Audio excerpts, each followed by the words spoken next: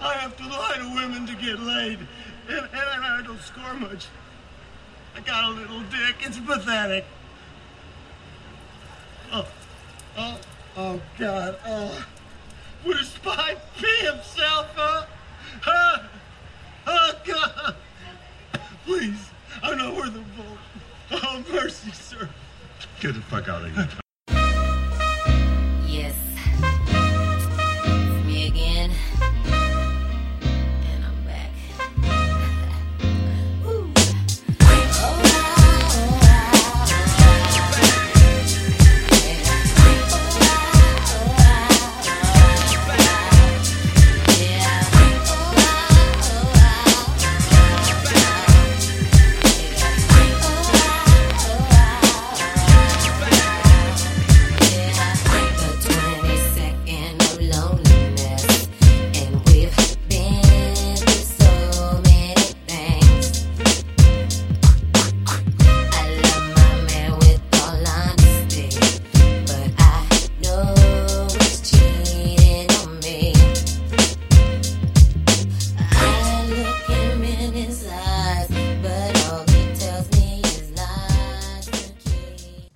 Good morning, good afternoon, and welcome, people. This is episode 116 of Dude and the Monkey. I am Mark Foster, one of your co-hosts, and I'm joined as ever by Ian Loring. Hello.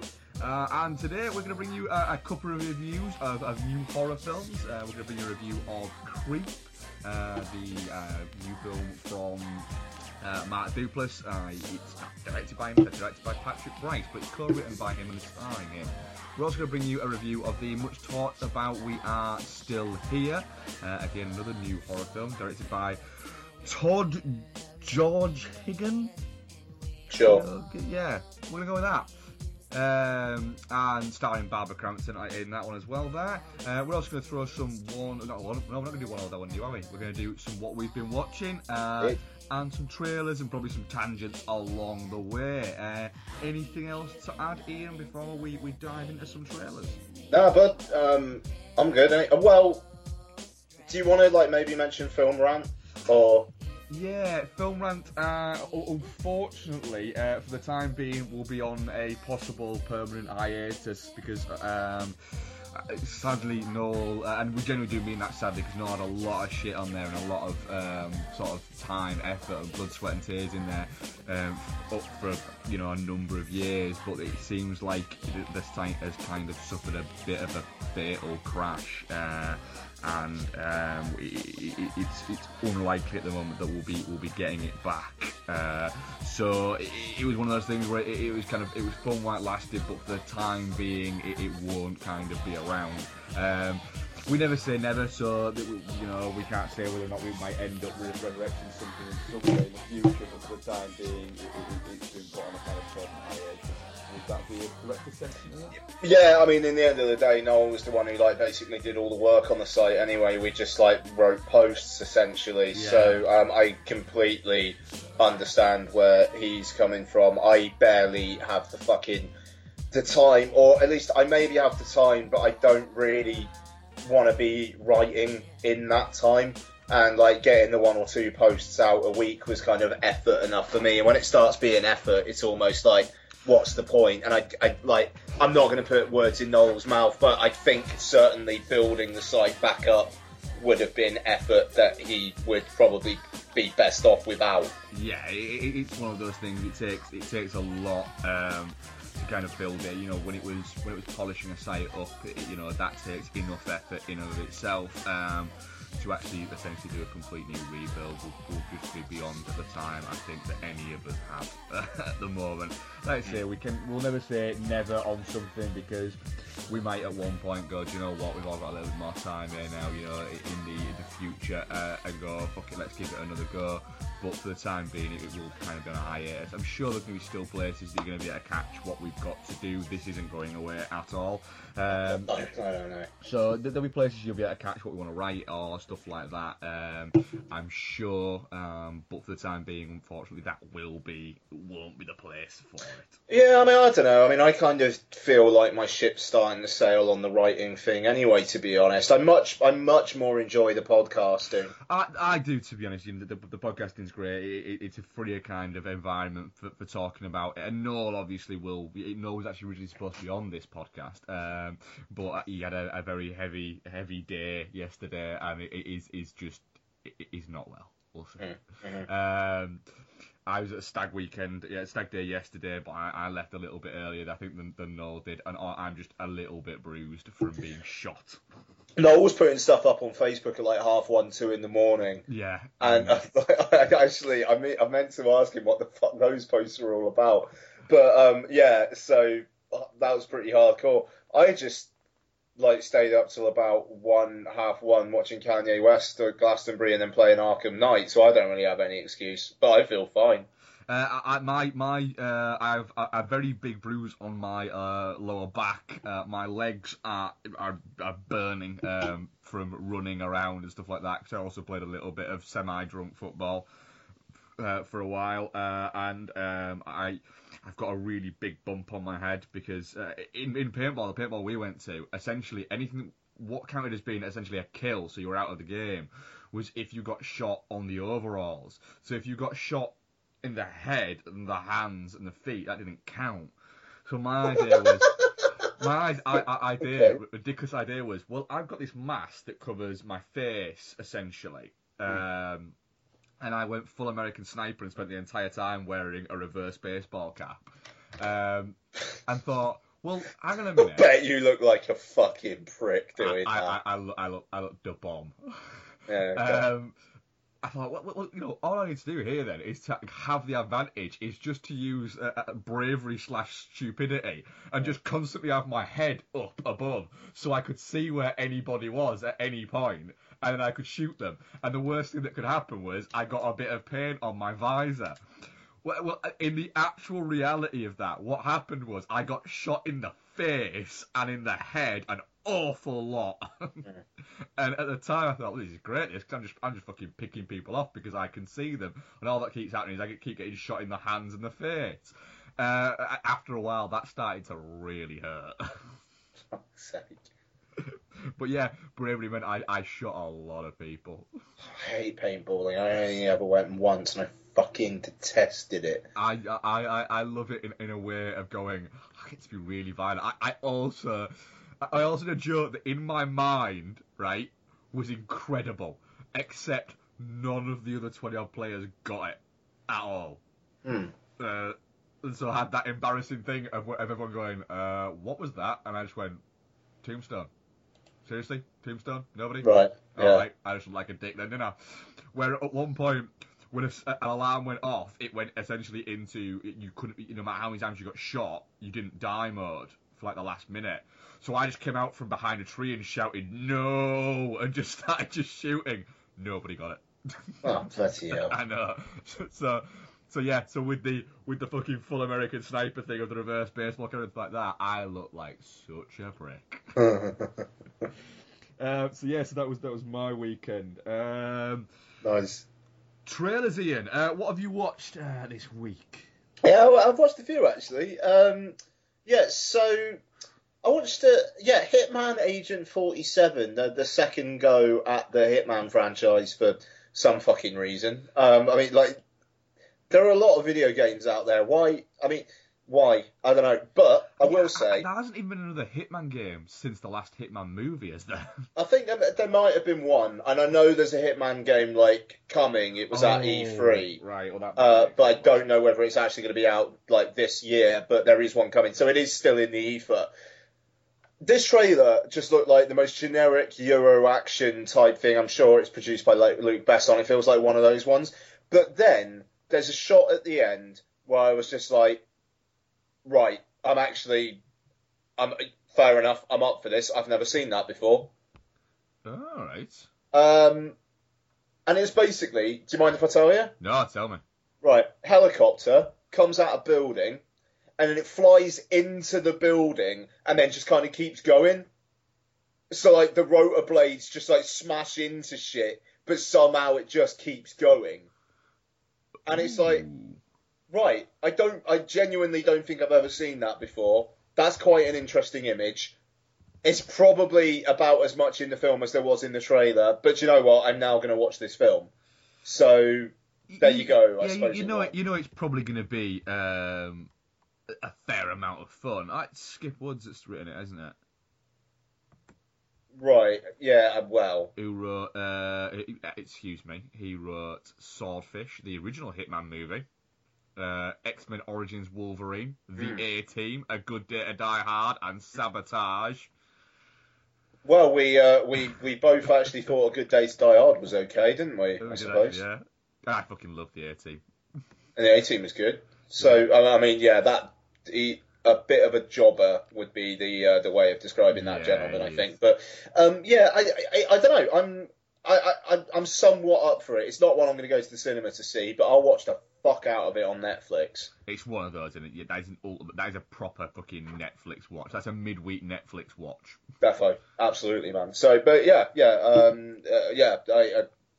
You know, you don't see that many trailers and actually say, I've actually never seen that before these days. So good on it for that, I suppose. You still there? Yes, yeah. Right, okay. My computer is now finally giving up the ghost because the Skype update.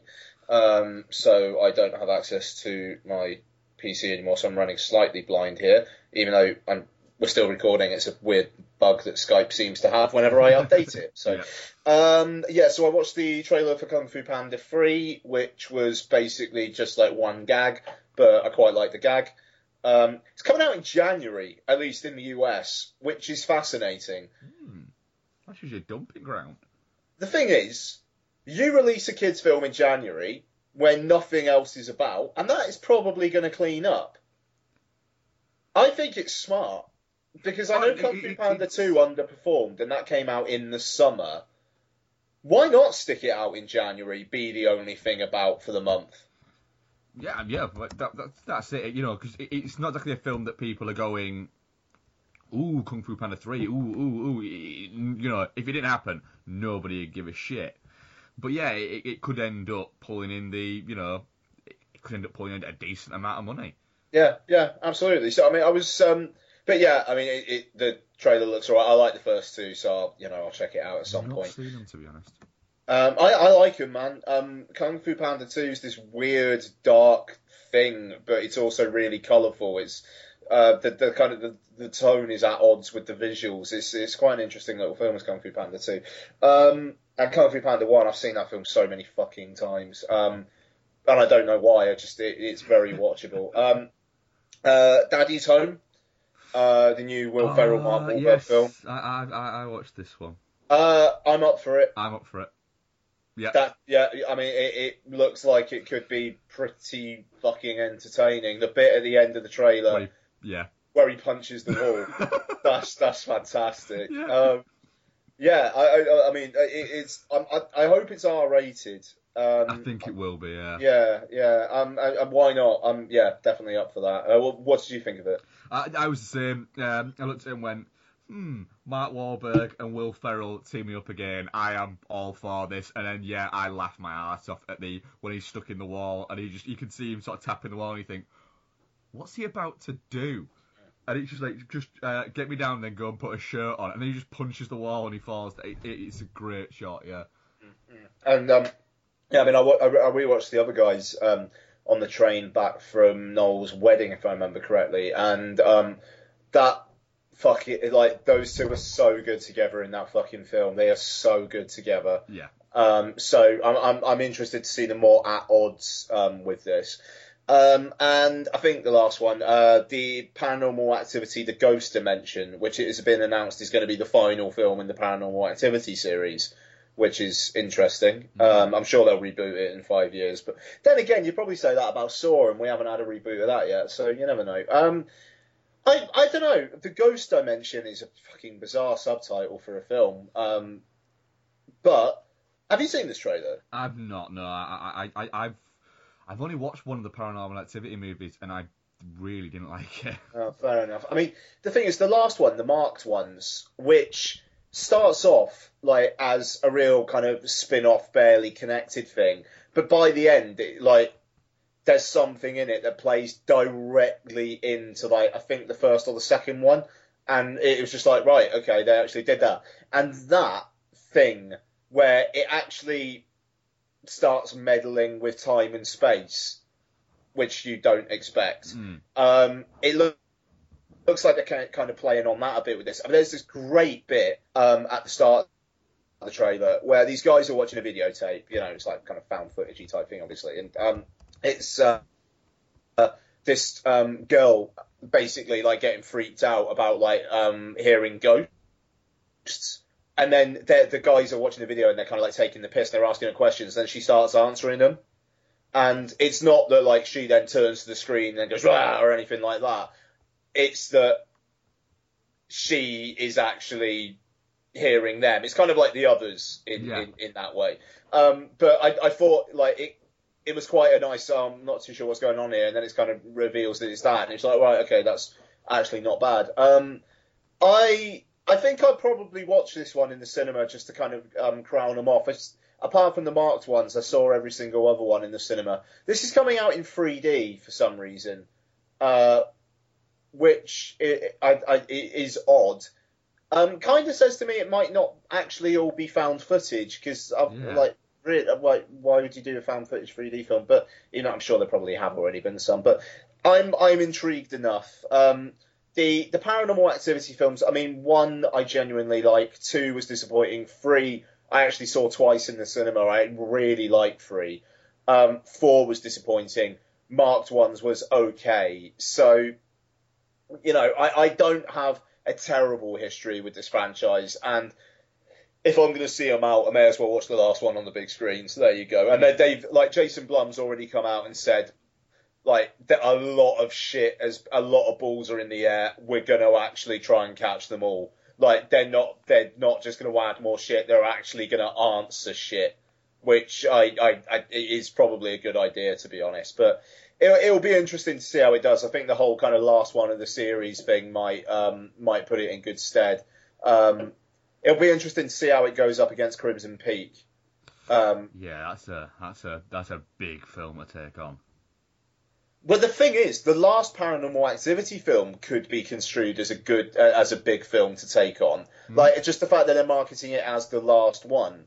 I hope they don't come out the same week, because I think they really could cannibalise part of the audience. Yeah, they could split the difference, essentially. So it could end up being them both and seem like they fail, but in actuality, it's just that they've just taken each other's numbers off each other. Yeah, exactly. But anyway, that's it. I'm done. So any more for you, bud? Yeah, a couple.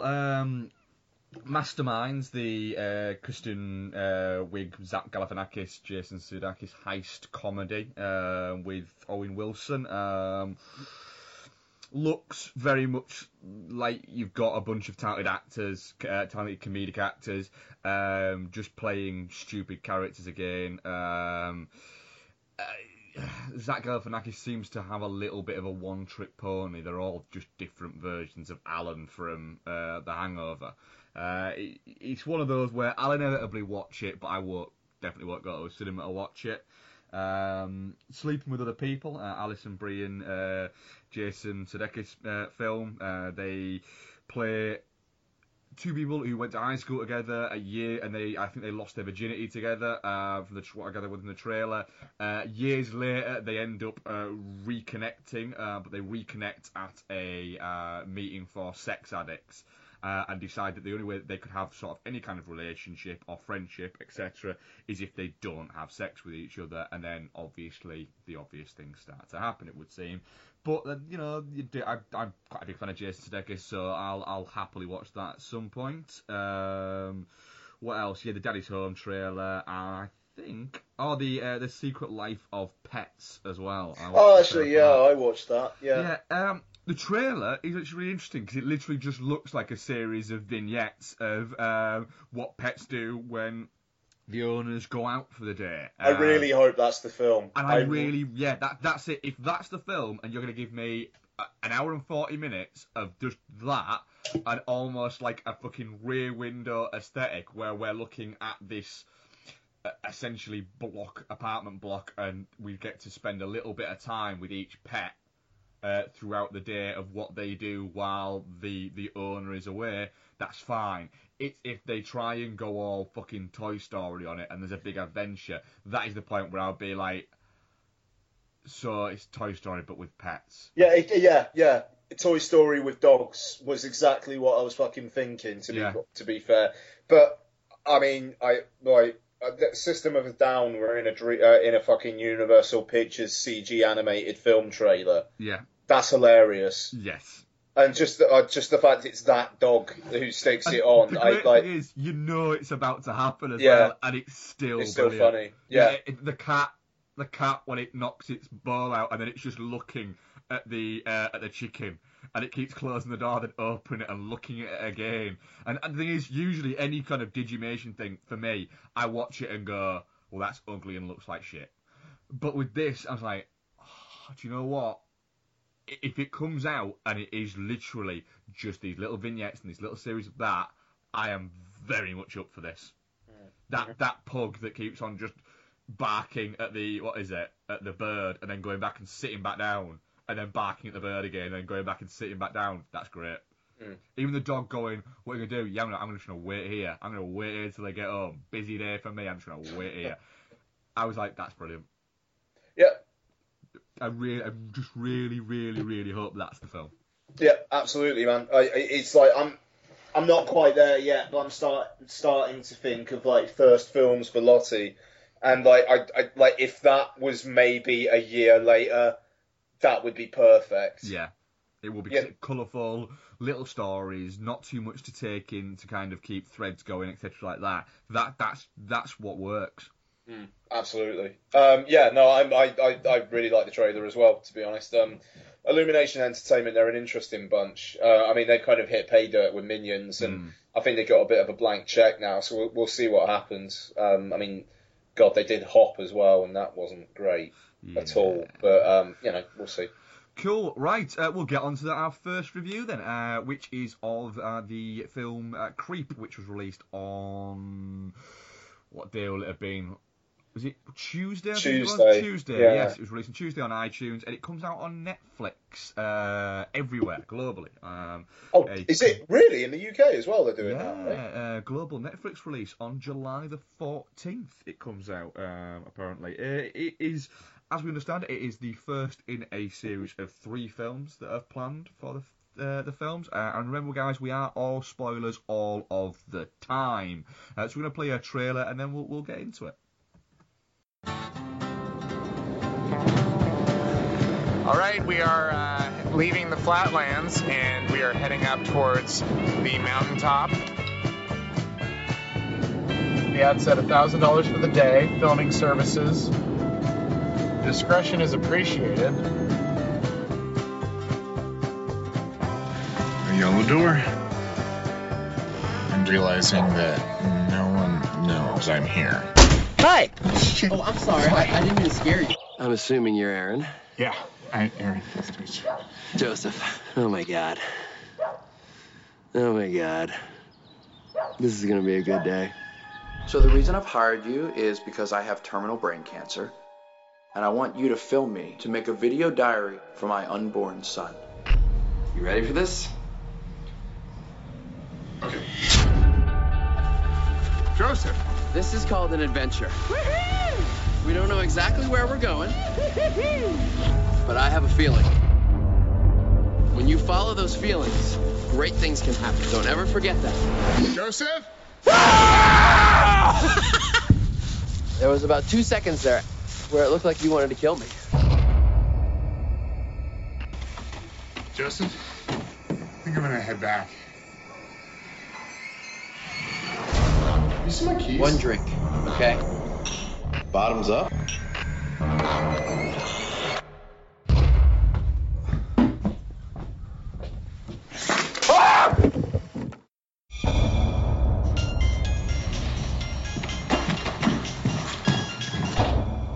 Hello. You need to get out of that house right now. Joseph.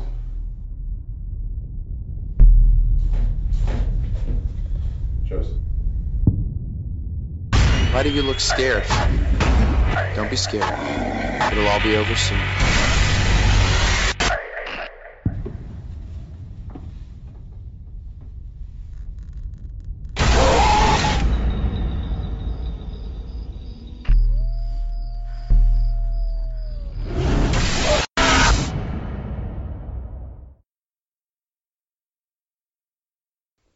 Okay, that was a trailer for Creep. It is written co-written and directed by Patrick Bryce. He also stars in it. It's also written by Mark Duplass, who also stars in it. It is a Blumhouse Tilt production. So Jason Blum is also one of the producers on the film.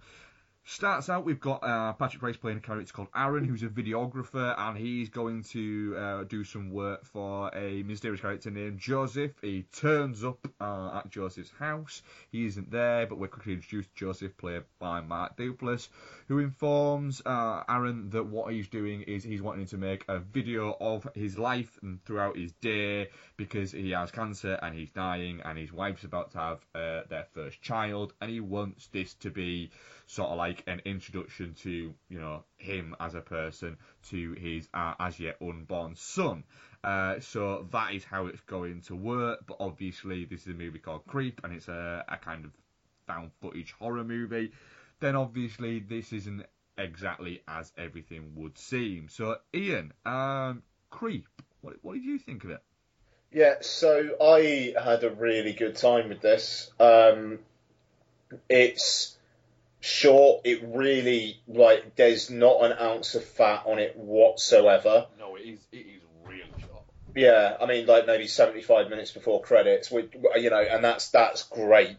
You know everything you need to know about the Patrick Bryce character just through conversations and stuff. You don't need backstory. You don't need to know that he's just broken up with his girlfriend and he's fallen on hard times and all that kind of bollocks. You know, it's like little things you get the sense of what that character is. And then you've got Mark Duplass, who is just an absolutely blank page. You have got no idea, like, what is going on with this guy until the end of the film. And I like that at the end of the film, it just gives the answer. He's a mentally ill guy who's done this before, basically, you know, and you know, and he's dangerous, and that's it. And I love the way that his character plays on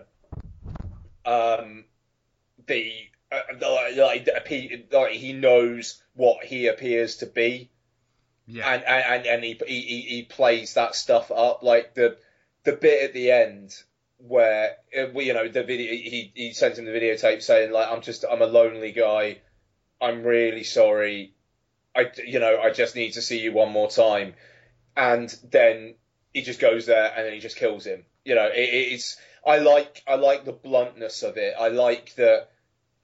We don't know the reasoning. Yeah. I mean, there basically is no reasoning, and Patrick Bryce's character just is fundamentally a good guy who just gets fucked over. Yeah, I like that, like the bluntness of this film. I found very engaging, and you know, there's no 80s synth. There's no clever camera moves. There's no hot up and coming actress. You know, there's no metaphor. There's none of this stuff that modern horror films seem to just have to be. Bollocks. Yeah. Which chin stroker Mike, not that kind of chin stroking. Kind of bollock. I'm not referring to Mike. That's what I'm trying to say. Jesus Christ. But that kind of bollocks, you know, where like people just feel the need to like analyze this stuff. It's very simple. It's very brutal. It is genuinely unnerving. And even though I would say maybe not on a second time watch, and I do wonder what they would do with a franchise, or like if there's going to be 2 other films as they're apparently planned, but as a one-time watch, it fucking works a treat. Yeah, I'm pretty much exactly there with you. It was yourself who suggested this, because you said it was actually really kind of like, you weren't sure why, but it was actually really kind of quite creeping you out. And so I like Mark Duplass. I think he's an interesting actor. Yeah, I've enjoyed him in his comedic roles. And I wanted to sort of see, you know, what he could do with this and whether or not he could pull it off. And then straight away, he's playing it it's almost on the level of if he tips it a little bit further, it'll go into kind of spoof. But it might just tread that fine line of, from minute one, there's something not quite right there. But it does play with you and kind of take you down a road of, at one point you think, oh, fuck, what he's trying to do is he's trying to get this guy to kill him. And then it takes you down another road of like, oh, hang on a minute, you're constantly going, right, well, there's this isn't right, this isn't real, this isn't what is it. And you just keep on building this up. And most of the time, you're kind of right in terms of what's going on, but it never takes the time to actually explain itself to you. There's no massive exposition, and it all fits within quite a sort of smooth runway through itself. And like you said, there's no fat on it at all. It's a short film, but it has that thing of it's a short film, but it doesn't feel like it's a ridiculously short film, but also it never feels over long as well. There's so much going on in it, and there's so much making you think about it, but actually in reality not a lot actually happens. And it almost plays with its scares, because there's no real actual scares, but there are jump scares, but the jump scares are jokes within the movie. Which is a really kind of a clever little sort of way to play around and to fuck around with the kind of the found footage sort of horror tropes that I really liked. Matt Duplass is fantastically creepy from the get go with it, and there's a lot of moments. I mean, the moment where he's in the bath and he's doing that. Oh, tubby time. This is really weird. This is. And you're very much watching it at that point from the viewpoint of Patrick Brice's character. So everything that you're thinking, is a mirror reflection of what he will clearly be thinking. And that's how it kind of goes on until you have the stop point where he starts going, and then he's telling you what he's thinking. So you have this flip of the audience of being, well, I'm thinking the same thing he is, I'm seeing the same thing he is, to it flips it round, and now what we're being shown is what he's thinking and what he's seeing. And so we're having a look at him this character in a completely different way, because we're no longer that character, we're actually looking at him as a character. And that worked really, really well. So I really, really, I found it really unsettling as a film. Yeah, man. I mean, it's very playful as well. I mean, it's obviously drawing some inspiration from Michael Haneke, and I mean, it does feel like maybe one of Patrick Brice's favourite films is Funny Games. Yes. And I mean, that's no bad thing. But like, I love the bit after he kind of attacks him when he's got the Peach Fuzz mask on. Yeah. And then it kind of cuts, and then it's the shot of him dumping the body, and you are like, what the fuck is happening now? Yeah. Like, are we just going to be spending the next half an hour with him or something? And then it kind of pulls away, and then it's kind of revealed. I like the fact that the second half of the film is the aftermath of the first half of the film. The fact that it's not, because I was expecting it to just all be those two guys at that cabin. So when that happened, it was like, right, okay, that's unexpected. And then just the way that when he starts getting those packages, you've got an idea of what Joseph's intentions are, but then he keeps on, like, but then the next thing he'll kind of explain himself and apologise and things like that, and the package with the knife and the baby wolf toy. Yeah. And it's like, what the fuck is that about? And then he sticks on the DVD, and then he actually explains it, and it almost like, yes, to somebody who's mentally disturbed, that could actually make sense, and that could be in his head construed as completely not threatening. Yeah. And I love that.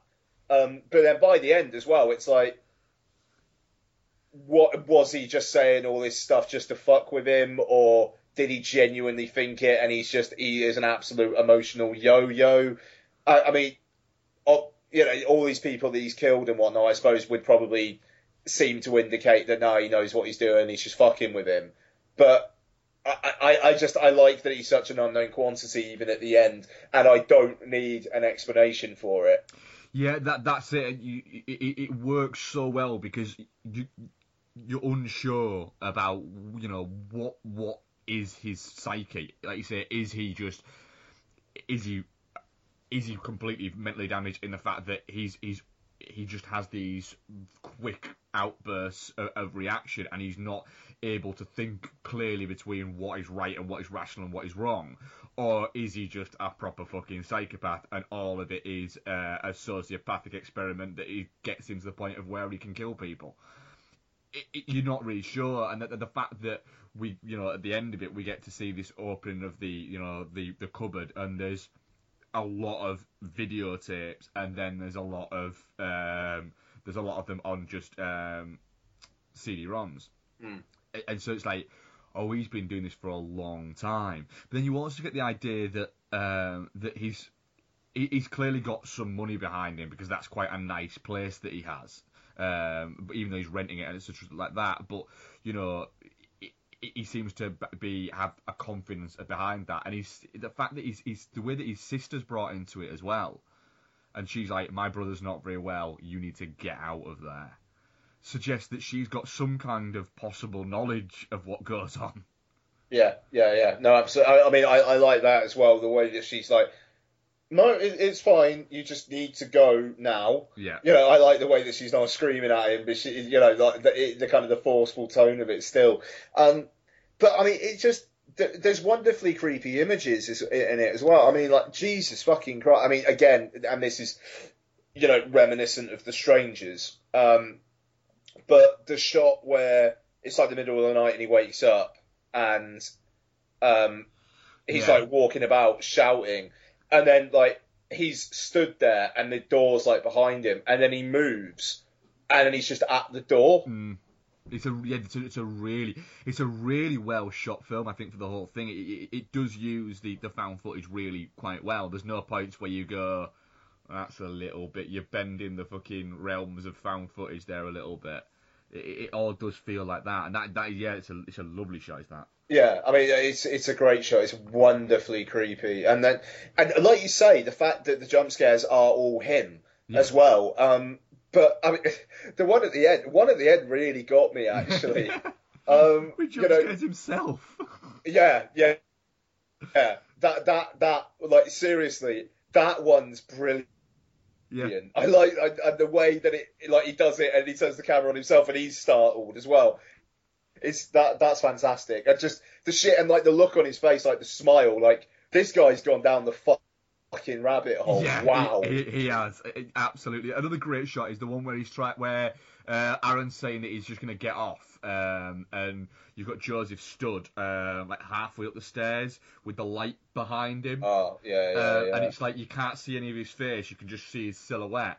And we get fixed with that for a good kind of like a couple of minutes worth of conversations. That's all we can see, and it's a really well framed shot, because you've got the perfect symmetry of the way that the banister, the way that the railings run up either side, and he's framed in the middle there. It's a really, really nice shot that's held really well for a good few minutes there, and I was almost going, I've got to remember to listen to what's going on, because I'm just enjoying watching this shot. Yeah, no, absolutely. I mean, it's very impressive. I don't really have much to criticise it for. I mean, apart from the fact that I do think that after your first watch, I do think the impact will lessen. It's an absolute. It's a well-watched buzz. You might want to watch it in a few years' time and go, God, yeah, that's a really good film. But it's not something you're going to be able to watch every year or every 18 months or anything like that. Certainly not. I don't know. I'm kind of done, to be honest. It's an under 80-minute movie. There's not going to be that much, to fucking chat about. But yeah, it's definitely not shit. I was very pleasantly surprised that it does show that you don't need to stick to these modern fucking horror tropes to pull out a really effective film. And the good thing is, it's not laden with unnecessariness, I'll say. Yeah, no, absolutely. It just 75 minutes in and out. You know, I watched it, I was done with it, I managed to play an hour of Arkham Knight before bed. So, you know, it was like, boom, done. Yeah, cool. Right, so we're going to go from that. We're going to go straight into our other review, so we know we've got time to actually to give it the, you know, the sort of time that we're it not deserves. Police Academy-ing it. Yeah, exactly, that's it. We've learned from those mistakes. So we're going to give you a trailer from another new horror film, one that's got quite a lot of buzz. We Are Still Here, directed by Ted, I want to say George again, so I'm going to say George again. So here's a trailer for that, and then we'll get into it.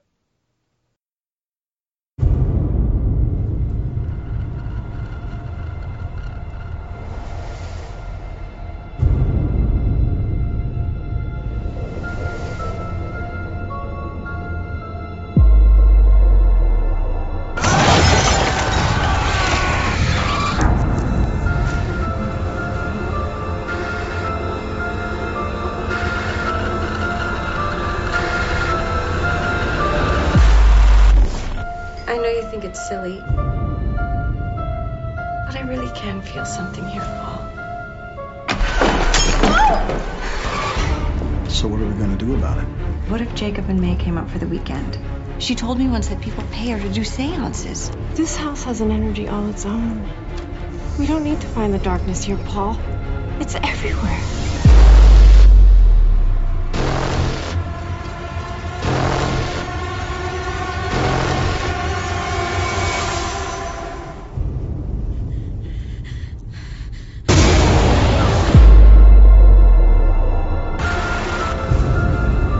You're not leaving here. You stay, you satisfy the darkness. Every 30 years or so, the goddamn place just wakes up! And it demands new blood!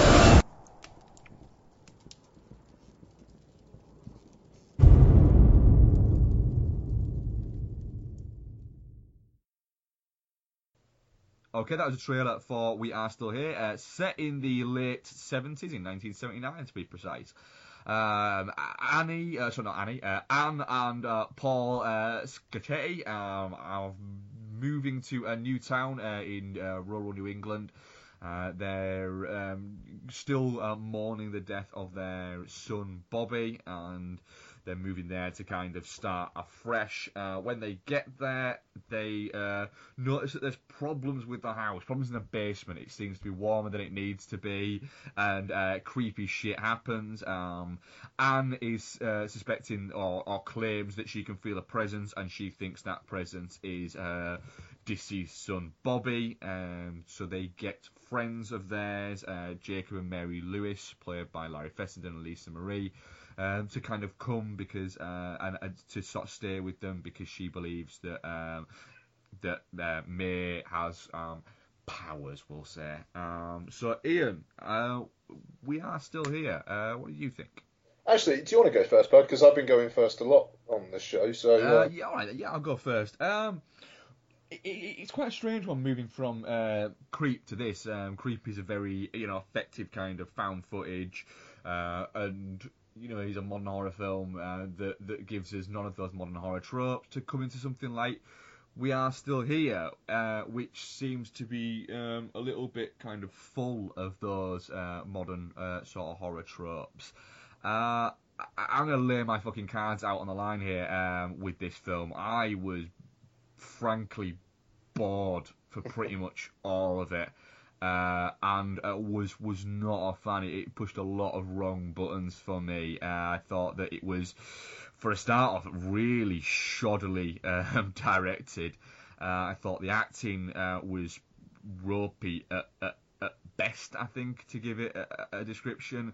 I couldn't give a shit about the story, and for the last 20 minutes it essentially just went, oh, here's a lot of gore, and by that point I was like, I don't think you've earned this with the story, and then when you're to explain what has gone on, you have to do that with a series of newspaper clippings in your credit sequence. I felt, if you have to do that, it means you've fucked up in your film, essentially. I was not a fan, to be honest. What do you think? I thought it was all right. That's my one-line review of it, to be honest. I liked the design of the creatures, or whatever you want to call it. Yeah.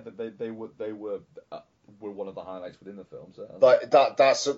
That's some really nice imagery coming from them.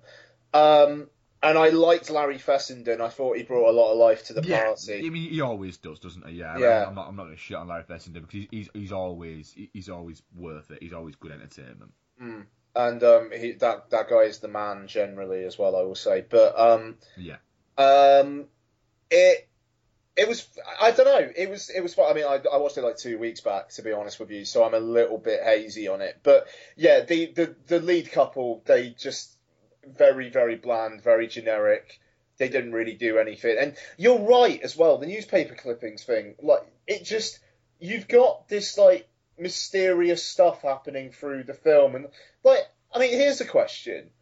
The new girl at the bar goes to open the door and she gets shot in the head for her trouble. Yeah, why? Why was he just going to instantly shoot? Well, because he didn't recognise them or something? It made no sense. Yeah, that was very, very odd. And I wasn't too sure about what the fuck the actual, like, what actually was the whole thing. So the creatures were the family. Yeah. But the house was some separate entity that needed to feed, or was it the family that needed to feed? The family needed to feed, so they let them have the house, and every 30 years they give them a family to feed on. So they have the house, and they have that space, and they can do what they will with that, and then every 30 years they give them a family to feed on as part of some kind of ritual, I'm guessing. So the lead couple's son, he died in a car crash, but it like one of the deaths in the film, like it basically says, yeah, they can get to you even if you're in a car. So was he supposed to have been killed by them? Or, I'm not sure, to be honest. I thought it's an incredibly confused film. I don't know. There's loads on the cutting room floor. Because it's like, well, if that's the case, then surely the family are sated for another 30 years then. And if not, then it's kind of like implied that no one had been in that house for like bloody ages anyway. Exactly, yeah. Like, because the guy and his nervous wife come and they're like, oh, this will always be the Dunbar house or whatever the fucking family's called.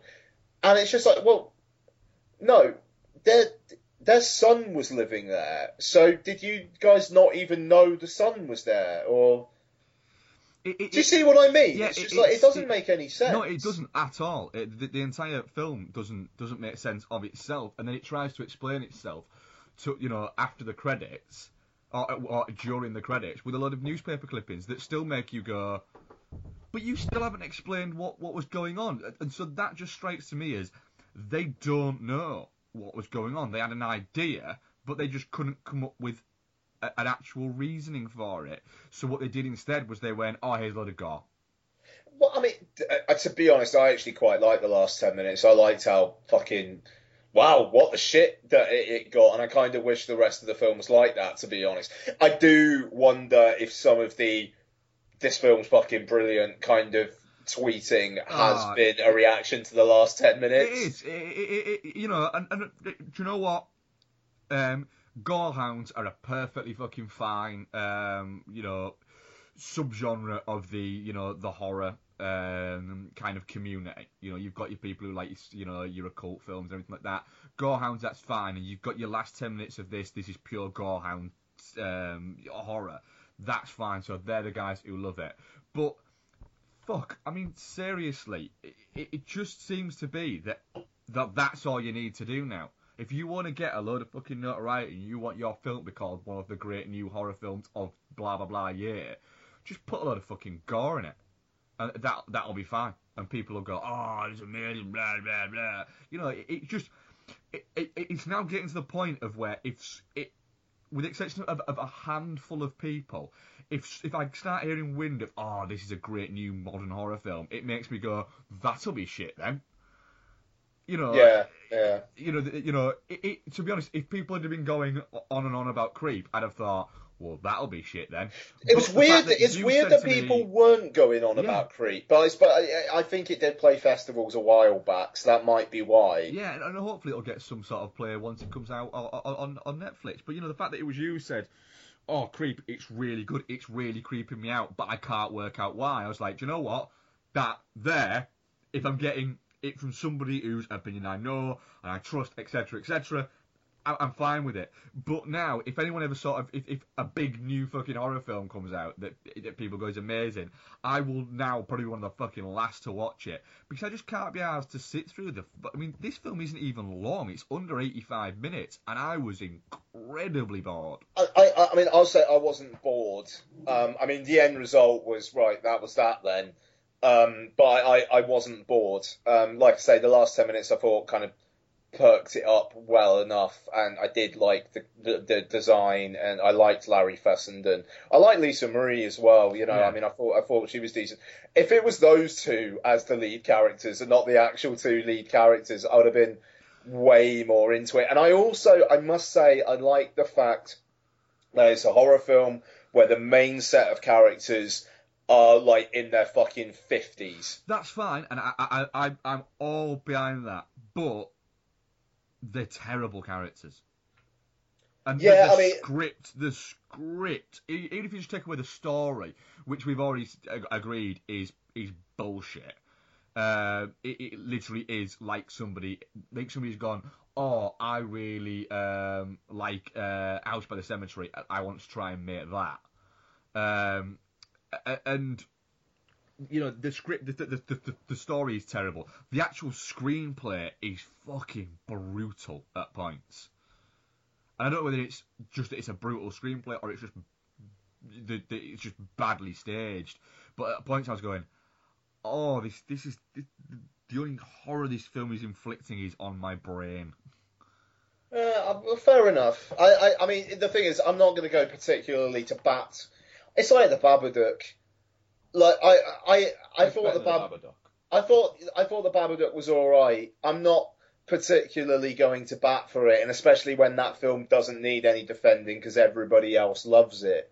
But I mean, it's kind of the same case here, really. I don't know. It's an American indie modern horror film. It's got fucking metaphor about grief, which doesn't really come to anything. It's got a mythology that doesn't really come to anything. It's got rules that don't make sense. I mean, again, at least it didn't have an 80s synth score this time. So I mean, I like 80s synth scores if they're done well. I was creaming all over the guest last week. But it's just one of those things that feels like a crutch. Now, and this is it, I mean, we talked about our disenchantment with like modern horror quite a bit on this show, and Fright Fest announced their opening and closing night films this past week, and I'm just like, I genuinely could not give a fuck this year. Yeah, I was very much like that. The worst thing was I opened the page and went, I can't even be asked to read this page now. I'll just wait until I see somebody mention it on Twitter. I mean, the opening film is the new one from the guy who directed Wakewood, which was fine, but yeah. And the closing one is an anthology film about Halloween, and I'm all right. I don't know. I just don't feel the need to spend 180 quid on a festival pass and however fucking much it will cost for accommodation in central London. That's my issue. I will say next year I'm more up for it because of the all-night tubes. Yeah. So, we're going to be able to get accommodation way cheaper. So that's something. But I like this year, tangenting a bit, I suppose, but this year I genuinely could not give a fuck Yeah, I without question won't be attending any of it this year. I was tempted to go down just for a night, just to kind of catch up with people, but I've just got too much shit going on at the moment to actually venture out. It's like the thing I spend all my birthday money on, and last year was fun, but I think we got away with an okay day there. But the couple years beforehand, I mean, like the experience of being there and with everybody is good, but the films, a lot of them made me want to punch myself. Yeah. So it just. I mean, the highlight of last year was the fact that we had a big night the first night. Yeah, no, exactly. We didn't watch any films the first night. We tried to watch one. Zombievers. Yeah, Zombievers. We tried to watch it, but our tickets just got fucked up, and then I think I scared the manager of the View into giving us a refund. Well, to be fair, we walked in and like every single fucking seat was full. Yeah. So yeah, and then we just went and got pissed, and that was great fun. Yeah. But I mean, Jesus Christ, even when we were there, we were talking about, shall we just go and see Sin City 2 instead of whatever the fuck's playing Fright Fest? And we were there for Fright Fest. Yeah. The best film I saw that bloody weekend was Lucy. Yeah. which we saw on the morning. The morning after the Fright Fest day. Yeah. It just, that's it. So I just can't be fucked. Exactly. Yeah, I'm exactly there with that. So yeah, I mean, I'm gonna lay my cards out. I thought We Are Still Here was just shit, to be honest. I just didn't dig it. Didn't dig the aesthetic or any of it. It pushed all my wrong buttons.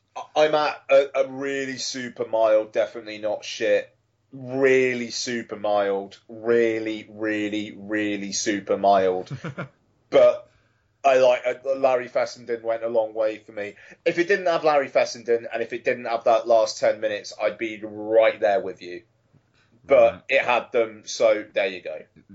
No worries. Right, well we're going to get into some just what we've been watching now. So Ian, do you want to kick us off? Give us a couple of your first what you've been watching this week. Yeah, sure. So in a similar vein to We Are Still Here, I watched Kenneth Branagh's Cinderella. Oh, right. I watched this last night with Donna, and I got weirdly emotional watching it. I'll be absolutely honest with you. I've never watched the Disney Cinderella, so I didn't really have a clue about the story. And, the first 10 minutes or so, a mum dies. And then within about 5 minutes of that, a dad goes off on a business trip to Europe. And I just looked at Donna. I was just like, he's going to fucking die as well, isn't he? And she was like, yeah. Oh, brilliant. All right. Yeah, that's great. So, within 15 minutes, left without a parent. And she's got a cunt for a stepmother, played by Cate Blanchett. Yep. It's like, right, okay, I feel horrible for this girl. But her mother's pretty much dying words to her are have courage and be kind. And you know what? She is. Other people help her out every now and then. But she has courage, she's kind, and she gets with a prince at the end. And that's awesome. I was so behind Cinderella within the first 15, 20 minutes or so, because her parents died and because she was good. I was just like, right, yeah, I'm on board. And that's the thing. People have complained about this film, that it's like very, very traditional. It's quite reductive in that way. It's not doing the kind of the Frozen thing where the true love's with her sister. And that's great. And I genuinely, I really like Frozen, and for that element particularly. But it is also kind of nice in this age of revisionism to have something be really fucking traditional, but really classy, really well told. That's looks it. Great. If you can tell a traditional story and a well known and a well documented story, but fuck it, if you can tell it well, that's brilliant. Yeah, I mean the thing is, they also actually give a bit, a bit of good stuff to Cate. I know you don't like Cate Blanchett. I'm fine with Cate Blanchett. They actually give some reasoning, and they don't drive the point home, but why she hates Cinderella so much. And it actually, it kind of makes sense, and it makes the interactions between them much more effective. And there's a line, like Cinderella's last line to Cate Blanchett here, it's really, really kind of like soul-crushing for Cate Blanchett's character, even though Cinderella means it in a nice way. And it's very interesting. I mean, she plays it very big and very broad, but that's kind of what the character is here, so I think that's fine. But Richard Madden plays the prince. Some people had said that he's very flat, doesn't have much to do. He doesn't have much to do, but I didn't find him flat. I actually did think he was quite charming, frankly, and I liked his thing. I like the chemistry he had with Lily James. Lily James is really solid in it as well. She's not asked to do much, but have courage and be kind. She does that. She does it well. The film looks fucking great. The ballroom sequence is like costume design through the roof. Helena Bonham Carter's in it for one scene, and she's fun. She's not gothy. She's just a laugh, and that's great. I don't know. I had a really solid time with it. It's a good film. It's not amazing. I don't think Disney's live action department are doing the great work that their animated department are doing lately. Personally, but it's better. It's better than Maleficent. It feels like there's more point to it than Maleficent, even though this is telling essentially the same story as the original, whereas Maleficent was telling things from a different point of view than Sleeping Beauty. But this feels more of a place, and I really enjoyed it. I won't lie. I just got really behind Cinderella, and by the end I was like, "Fucking hey, good on you." That's what the film's supposed to do. It's achieved its objective. Yeah, there you go. 4 stars. I had a really, really good Saturday night with it, and it's just about not too long. Yeah, it's like an hour 40 before credits, and that's just there. Yeah. I had a really good time with it. I am intrigued to watch the original. I'll watch the original with Lottie, because that probably won't be too long now. So but there you go. So Cinderella. I'll just do a couple more and then I'll hand it to you for the moment. What else did I watch? Thunderball. Next in my Bond series. I think I'm going to continue watching them even if I'm not writing the pieces. Connery's got less of a smirk on his face this time round. It does kind of seem like maybe he's getting a little bit tired of it all. But the underwater photography is still really impressive, even if they overload it a bit. I mean, this is a film where one of the climactic sequences is about 20 good guys and 20 bad guys going at each other underwater and shooting spears at each other. And it's really elongated and it's nice wide shots, and it must have been such a pain in the arse to film it. But it's cracking. It's really fun. And it's also the first bit of kind of meta commentary on the Bond series where Bond fucks an agent of Spectre, but she doesn't turn to the good side. And she actually says, basically, Mr. Bond, did you think just because you fucked me, I'd suddenly, turn, just like all the other girls? And I quite like that. I like that it's even quite knowing at that point that is what it is, and it's going to have fun with that. So there you go. I mean, there is a lot of dodgy sexual politics to come, but actually this one's not one of the really bad ones in that way. But yeah, it's fun. It's a bit long, but it starts off with Bond flying a jetpack, so you can't really go too far wrong there. And that will end it for me for now. Go on, Mark, you do something. Okay, I've not watched that much this week because I've been incredibly busy, so I've not really had a chance to watch out. I've got a couple though to do. I did ever watch the Ethan Cohen film, not Ethan Cohen film, Get Hard, starring Will Ferrell and Kevin Hart. Will Ferrell plays a hedge fund manager called James King, who is extremely wealthy, and seems to be one of those. He's very intelligent, but has lived a very sheltered kind of life. He has a young fiancée played by Alison Brie, who is clearly just with him for his money, which is not explained actually very well, because she is actually the daughter of the owner of the business that he works for, played by Craig T. Nelson. He ostensibly is a good guy, and it seems like he's getting fucked over because he gets arrested by the Securities and Frauds Commission and is sentenced to 10 years in San Quentin when he won't take a deal where he'd serve a year in a minimum security prison. He then decides that he's going to enlist the help of Kevin Hart's character, who he thinks just because he's black, he must have been to prison and must know what's going, how to survive in prison. When the actuality is, he plays a character called Darnell, who is the cleanest guy in his neighbourhood, and all he's trying to do is get $30,000 so he can get his family out of the not great neighbourhood he lives in into a really good neighbourhood. And then hilarity ensues as he tries to teach him how to be apparently how to survive in prison. This film is 100 minutes long, and I will say this for it: the first hour is brutal. Like, not a single fucking joke lands. It is awful. It is embarrassingly bad. Like, really? Fucking really? You seriously think that's funny? And it's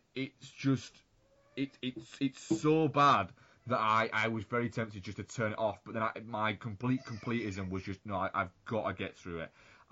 For two reasons, I've got to get through it. One, I don't want this film to beat me. And two, I don't have many films to talk about on the podcast, and I don't have time to watch another film, so I might as well just get the last 40 minutes of Get Hard out of the fucking way. Kevin Hart seems to only have one character, and it is Kevin Hart, and that is it.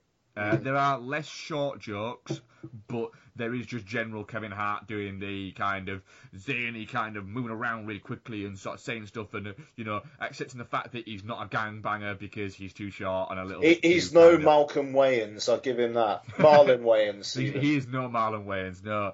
It is the character that, Will Ferrell is essentially playing the character that he's played for the past 10 years, 15 years nearly, to good effect.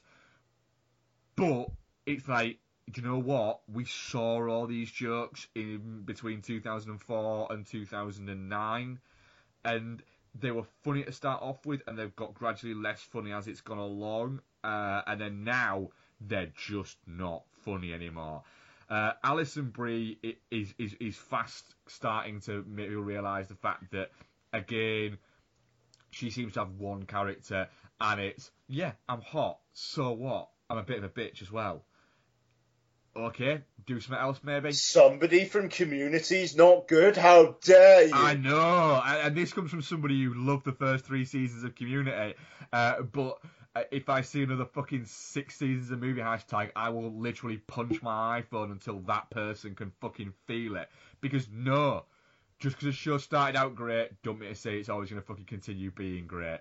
Yeah, she's not good in this at all. I will say one thing though. There's a moment where for about 10-15 minutes, it starts to get quite, or it has a period of about 10-15 minutes where I started to find myself laughing at it. And it was because it's almost like the film takes a moment where Will Ferrell's character James King has to sort of start taking things seriously and has to start realising that he has to get hard. What makes him realise is that he can't get hard because he's been trying to get hard. And yes, that is literally, this is a joke that runs all the way through it. It is Kevin Hart decides, right, you can't get hard. We've tried getting you hard and it doesn't work. What you've got to now do is learn how to suck dick, because then you'll be fine. If you can just suck a good dick, you'll be fine. Once you realise he can't even do that, then he realises he's got to get hard. And there's a moment where he's been working on his smack talk, and so Kevin Atkinson's like, right, go on, give me your best. And Will Ferrell just starts doing that, where he's just making up shit and just saying it. And it's actually quite amusing for about a 15, maybe 20-minute period, and then it stops being amusing again for the last 15, 20 minutes. I'm amazed that this movie didn't absolutely fucking bomb, because it really should have bombed. It's terrible. It's not even, it'll be alright with a few beers on a fucking on a Friday night. Good.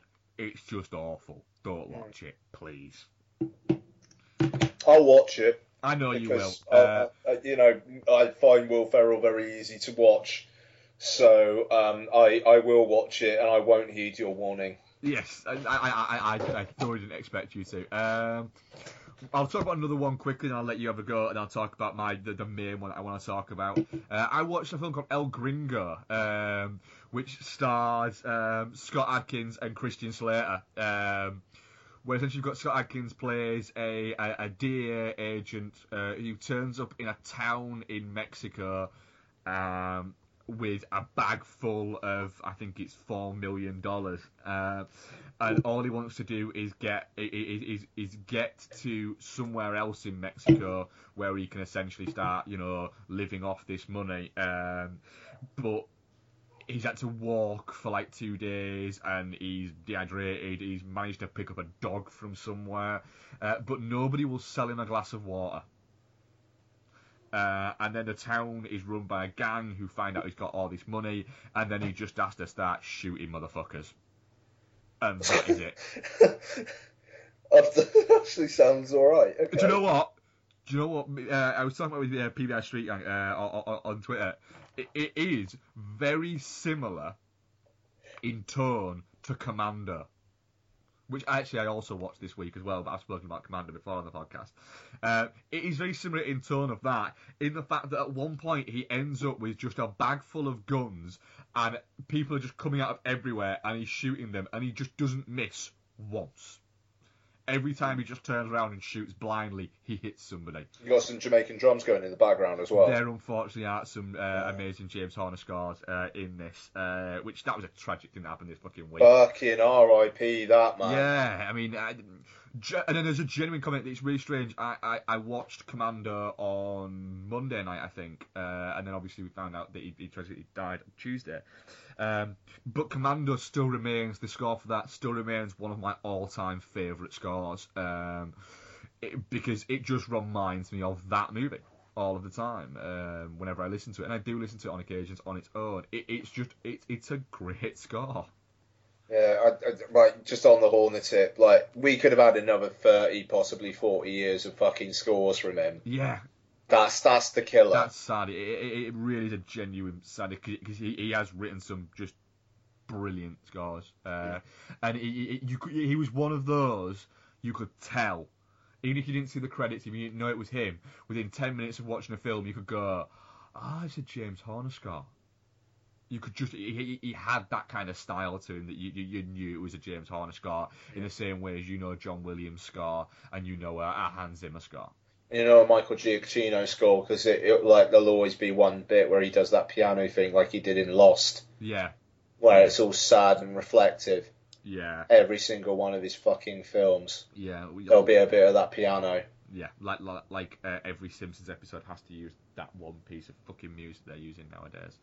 Which piece? It's like a really kind of like somber piece, and it's usually within like almost like a little fucking montage scene of sadness. In The Simpsons? Yeah, and they use it fucking all the time. It's driving me insane. I've all but stopped watching The Simpsons now, so slight tangent there. But yeah, but El Gringo, it's on Netflix. It's too long. I'll be honest. It's over an hour and a half long. It's too fucking long. But it's fucking fun, and Scott Adkins can kick fucking ass. So, thoroughly a fucking late night midweek watch, is what I'll say. Go on. What else have you been watching? And I'll get to my big one. Well, it was a film I've been itching to talk about for a while. I was kind of hoping you'd seen it. Oh, but... yeah, I've not. I really didn't mean to watch it today. I just ran out of time. You know, wanted to talk to you about this. All right, well, I'm going to do it before my vision starts waning on it. The Cobbler. New Tom McCarthy film. Writer, director of The Station Agent and Win-Win. Yeah. Basically making a film of the type that Adam Sandler was taking the piss out of in Funny People, essentially. Yeah.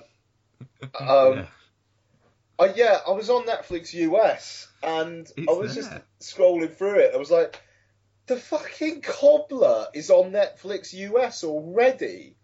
That's quick. Like, that is... I mean, it was playing festivals last year. And I mean, it's an Adam Sandler starring film. And it basically appears to have essentially gone direct to Netflix. So I was but just then again, like... he has got this big deal coming up with Netflix, hasn't he? Yeah, that's true. But yeah. I mean, yeah, maybe.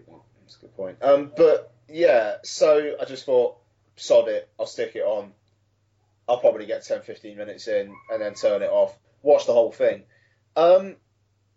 But basically, it's slightly car crashy in a way that the narrative through the film is essentially like a kid going, and this happened, and this happened, and this happened, and this happened, and this happened.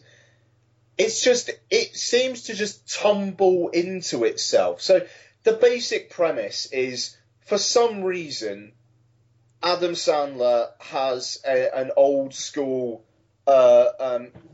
stitching machine that he finds in his basement, and he kind of works in his dad's like cobbling business, and his dad has disappeared and seems to have run out on them, and he finds this machine, and for no real reason whatsoever, one night he puts on one of the pairs of shoes that he'd been working on, and he becomes that person. And then he takes them off, and then he's not that person anymore.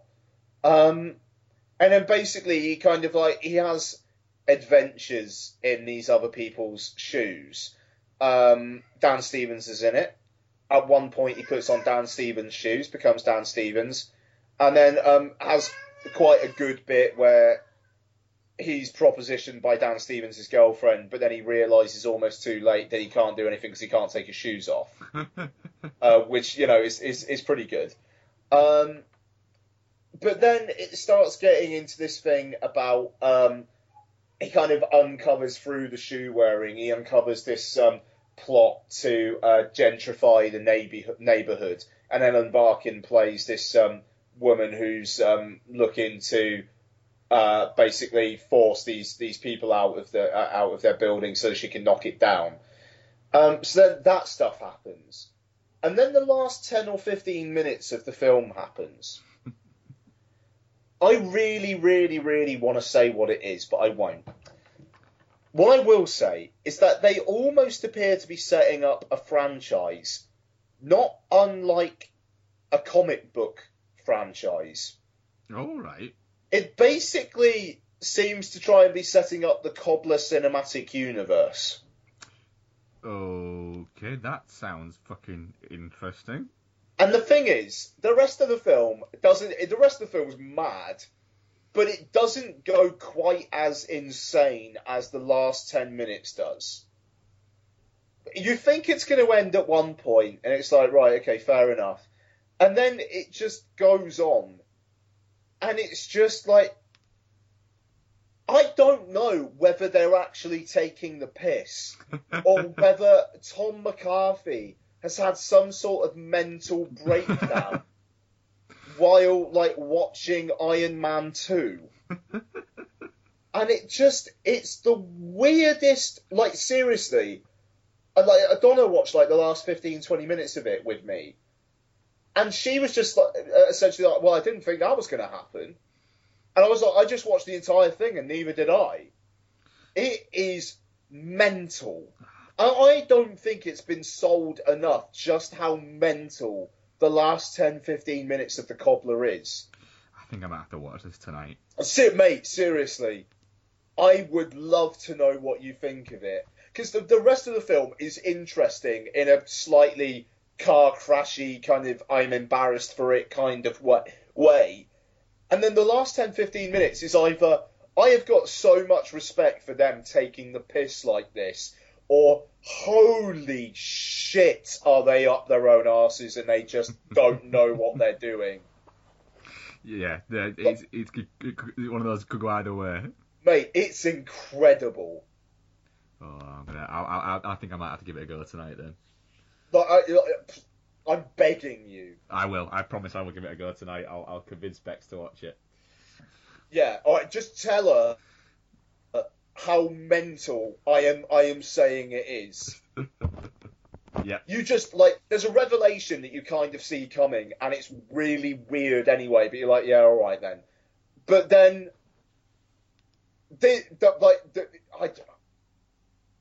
look out for the line about laundry workers, like dry cleaner workers. Okay. Look out for that line. Anyway, that's all I'm going to say. The Cobbler, I recommend it as almost like an experiment more than a film. It's awful, but it's captivating. And it's kind of captivating for most of it, and then it is jaw on the floor, what the shit, but in the most, smile-inducingly stupid, moronic way. Adam Sandler and the actor, who I won't spoil, who's in it at the end with him, just, they can't have not seen, they can't have said that I actually read the script and said, yeah, Tom, yeah, spot on. There's no way. There's no way. I'm gonna have to watch this tonight now because I don't want to run the risk that somebody's going to tell me about it. Mate, it's fascinating. I can't believe. I think it's probably just because not enough people have seen it. Yeah. But this. It's the kind I genuinely. I'm prone to hyperbole. I don't mean this in a hyperbole way at all. It feels like it's just one of those films that's destined to become a cult, kind of almost like The Room. Yeah. What the fuck were they thinking?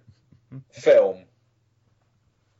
Cool. I will give it a go tonight, and I will message you to say what I think. Specifically, the last 10-15 minutes, though. The rest of it is enjoyably shit.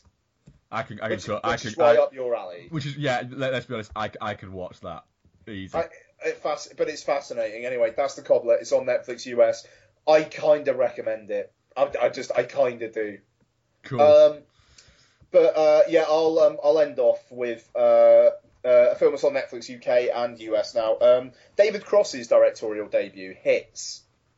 Oh, yeah, I've seen the tile jump up on my screen a lot, but never actually gone beyond actually going, oh, I wonder what that is. One of the most impressively "the world is going to shit and I hate everyone" films I've seen in a while. David Cross hates everyone. Yeah, I could see that. The film's not great. It really bangs its point home, and the fact it's so obsessed with YouTube hits and that kind of thing kind of makes me think the logic of these YouTube things needs to make more sense. There's a YouTube video at one point constructed of a courtroom scene, and all the shots are as the film would shoot it. There's in the YouTube video, you'd never think, well, how did they get that footage? They could never have shot the cut like that unless it was a film. It kind of breaks the reality there.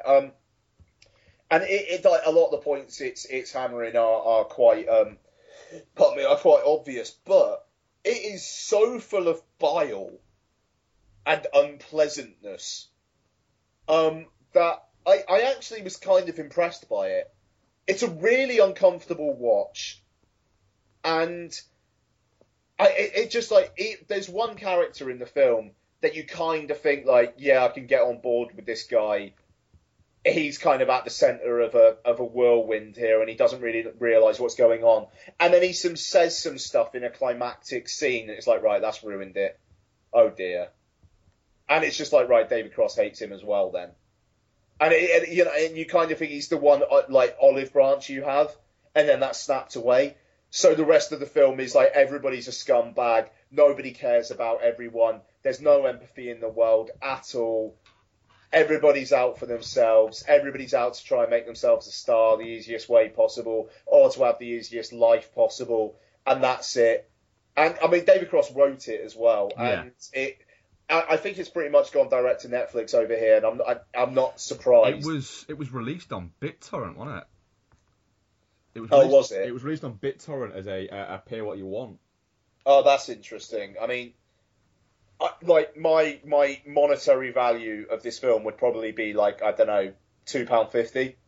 That's not bad. It's probably more than what most people paid for it. Yeah, but I mean, I watched it on Netflix, so fuck it, I'm not giving them any money. But I mean, they'll get my streaming thing, I suppose, however much that is. But like if I was to say, if someone was to say, how much would you pay for this film after seeing it, I'd say £2.50.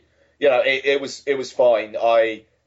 I kind of enjoyed watching it as much as you could enjoy watching this film, but I know people have taken against it, and I could see why. And it's not nice to be in the company of these people for as long as you are, but I liked that it's very unfiltered. Yeah. It obviously hasn't gone through a studio. David Cross just got asked a bunch of his mates for favours. Yeah, which is basically what happened, isn't it? Yeah. And that's fine. I somewhat recommend it. The Cobbler's much more of a fun watch, but Hits is a better film. Cool. I'm probably still going to watch The Cobbler and probably will never watch Hits. There you go. There's another fact that I'm not a big fan of David Cross, and it's got Michael Cera in it, and I just can't put myself through that trauma. He's in like 2 scenes. Too many. Yes, right. My main one that I wanted to talk about was I watched Black Hat. Cool. I'd kind of been almost putting this off a little bit. The simple fact is, it got panned. Really, did Black Hat. I mean, not like mildly panned, like a full fucking kitchen warehouse kind of panning. And it's a Michael Mann film, and I love Michael Mann films. I think the guy is an incredible director. I love the fact that essentially with a Michael Mann film, you can kind of believe that everything you're watching is the reality of what it is. We spoke about when you talked about it a couple of weeks ago. The other great thing is what Michael Mann likes and what he shows you is people, often men, just being very, very good at what they do. And that is it's a fascinating way to look, thing to watch. So Black Hat, it's about a hacker who's hacked into a nuclear power plant and has shut down one of the fans that control it, and it's caused the power plant to essentially malfunction. It's considered a cyber terrorist, and obviously he's planning these other things. So then you have the Chinese government are working with the FBI in conjunction. The Chinese agent says that the only thing where they can catch a hacker is if they have a hacker with them. And that's where Chris Hemsworth's Nicholas Hathaway comes into play.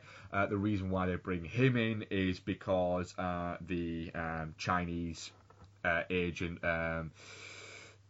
in charge, who's called Captain Chen, he and Hathaway were at MIT together, and part of the rat that was used to hack the system was based on code that they'd written themselves years earlier.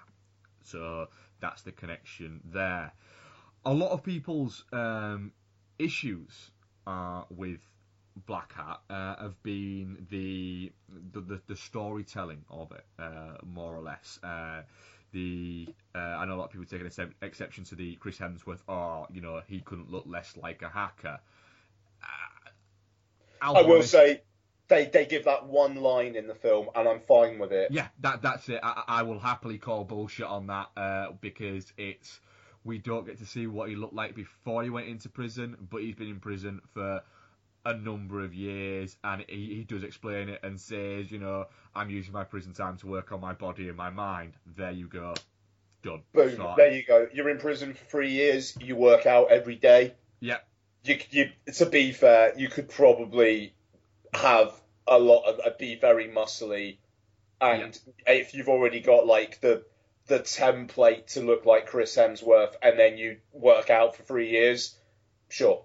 Yeah, and case in point, Chris Pratt 2 years ago, Chris Pratt now. Boom. There you go. So there's that. That's sorted. What doesn't make sense is the love story between Captain Chen brings along his sister, Chen Lin, who also as well, she works within computers and things like that, so she has a knowledge there. She's a programmer, so he brings her along, and her and Chris Hemsworth's character end up becoming an item, which feels very quick, and the intensity of that relationship grows incredibly quickly. I love that. There's that bit where the brother finds out, and they're in the airplane or the helicopter, and he's just like, are you expecting to be able to have a life together? And I almost wanted Chris Hemsworth to just say, look, bro, we fucked a few times. Yeah. But they don't. And the thing is, they missed a step. This could have been quite easily sorted out and quite easily given more kind of weight if it had just come out that they had previously had a relationship when Chris Hemsworth's character and the captain were at MIT together. I kind of got the feeling that those two had kind of liked each other previously, but never actually gotten together or something. But it just seems like they could have swept a lot of fucking aggro under the carpet by just having that backstory. However, it didn't bother me as much as it clearly bothered other people. I can see why it bothered other people. I really got into it. It took me on the journey, and I liked it. Viola Davis is very good. Holt McCallany is very, very good. I'll come to another bit where I think the movie goes from being interesting, take away the visuals, and there's fuck all there, to holy fuck, that just happened. But it looks incredible. I mean, there is some stunning shots in this film, I think. I said to you on WhatsApp to yourself that, man, what fucking Terrence Malick sees in Meadows and in the open world, that exact elicit of emotion and fucking, gets his fucking balls twitching. That's what man sees in industrial scapes and in city landscapes. It's the same thing. That's spot on, bud. Like, I genuinely could not have summed that up better myself. It is, there is categorically nobody else out there who can shoot a city landscape from a helicopter like fucking Michael Mann can. He spends so much time on it, and you're there going, this is fucking stunning. Yeah. This is absolutely stunning. And the other thing man can do better than probably anybody is he can shoot a fucking shootout scene outdoors like a motherfucker. Because I was enjoying this film and I was letting it wash over me, and I was going to go, do you know what? Everyone else crapped on it, but I dug it. But, and remember guys, we're all spoiled all the time, the minute that fucking Chen's car exploded, because I was not expecting that to happen at that moment. For me, the next 10 minutes of that film are fucking great. They are magnificent. That shootout is brilliant, because in one fell swoop, man goes oh, you know this little crew that you've got to know, you know all of these little people that you've got to know, we know where it's going now, all this, oh yeah, bang, they're all gone, like that.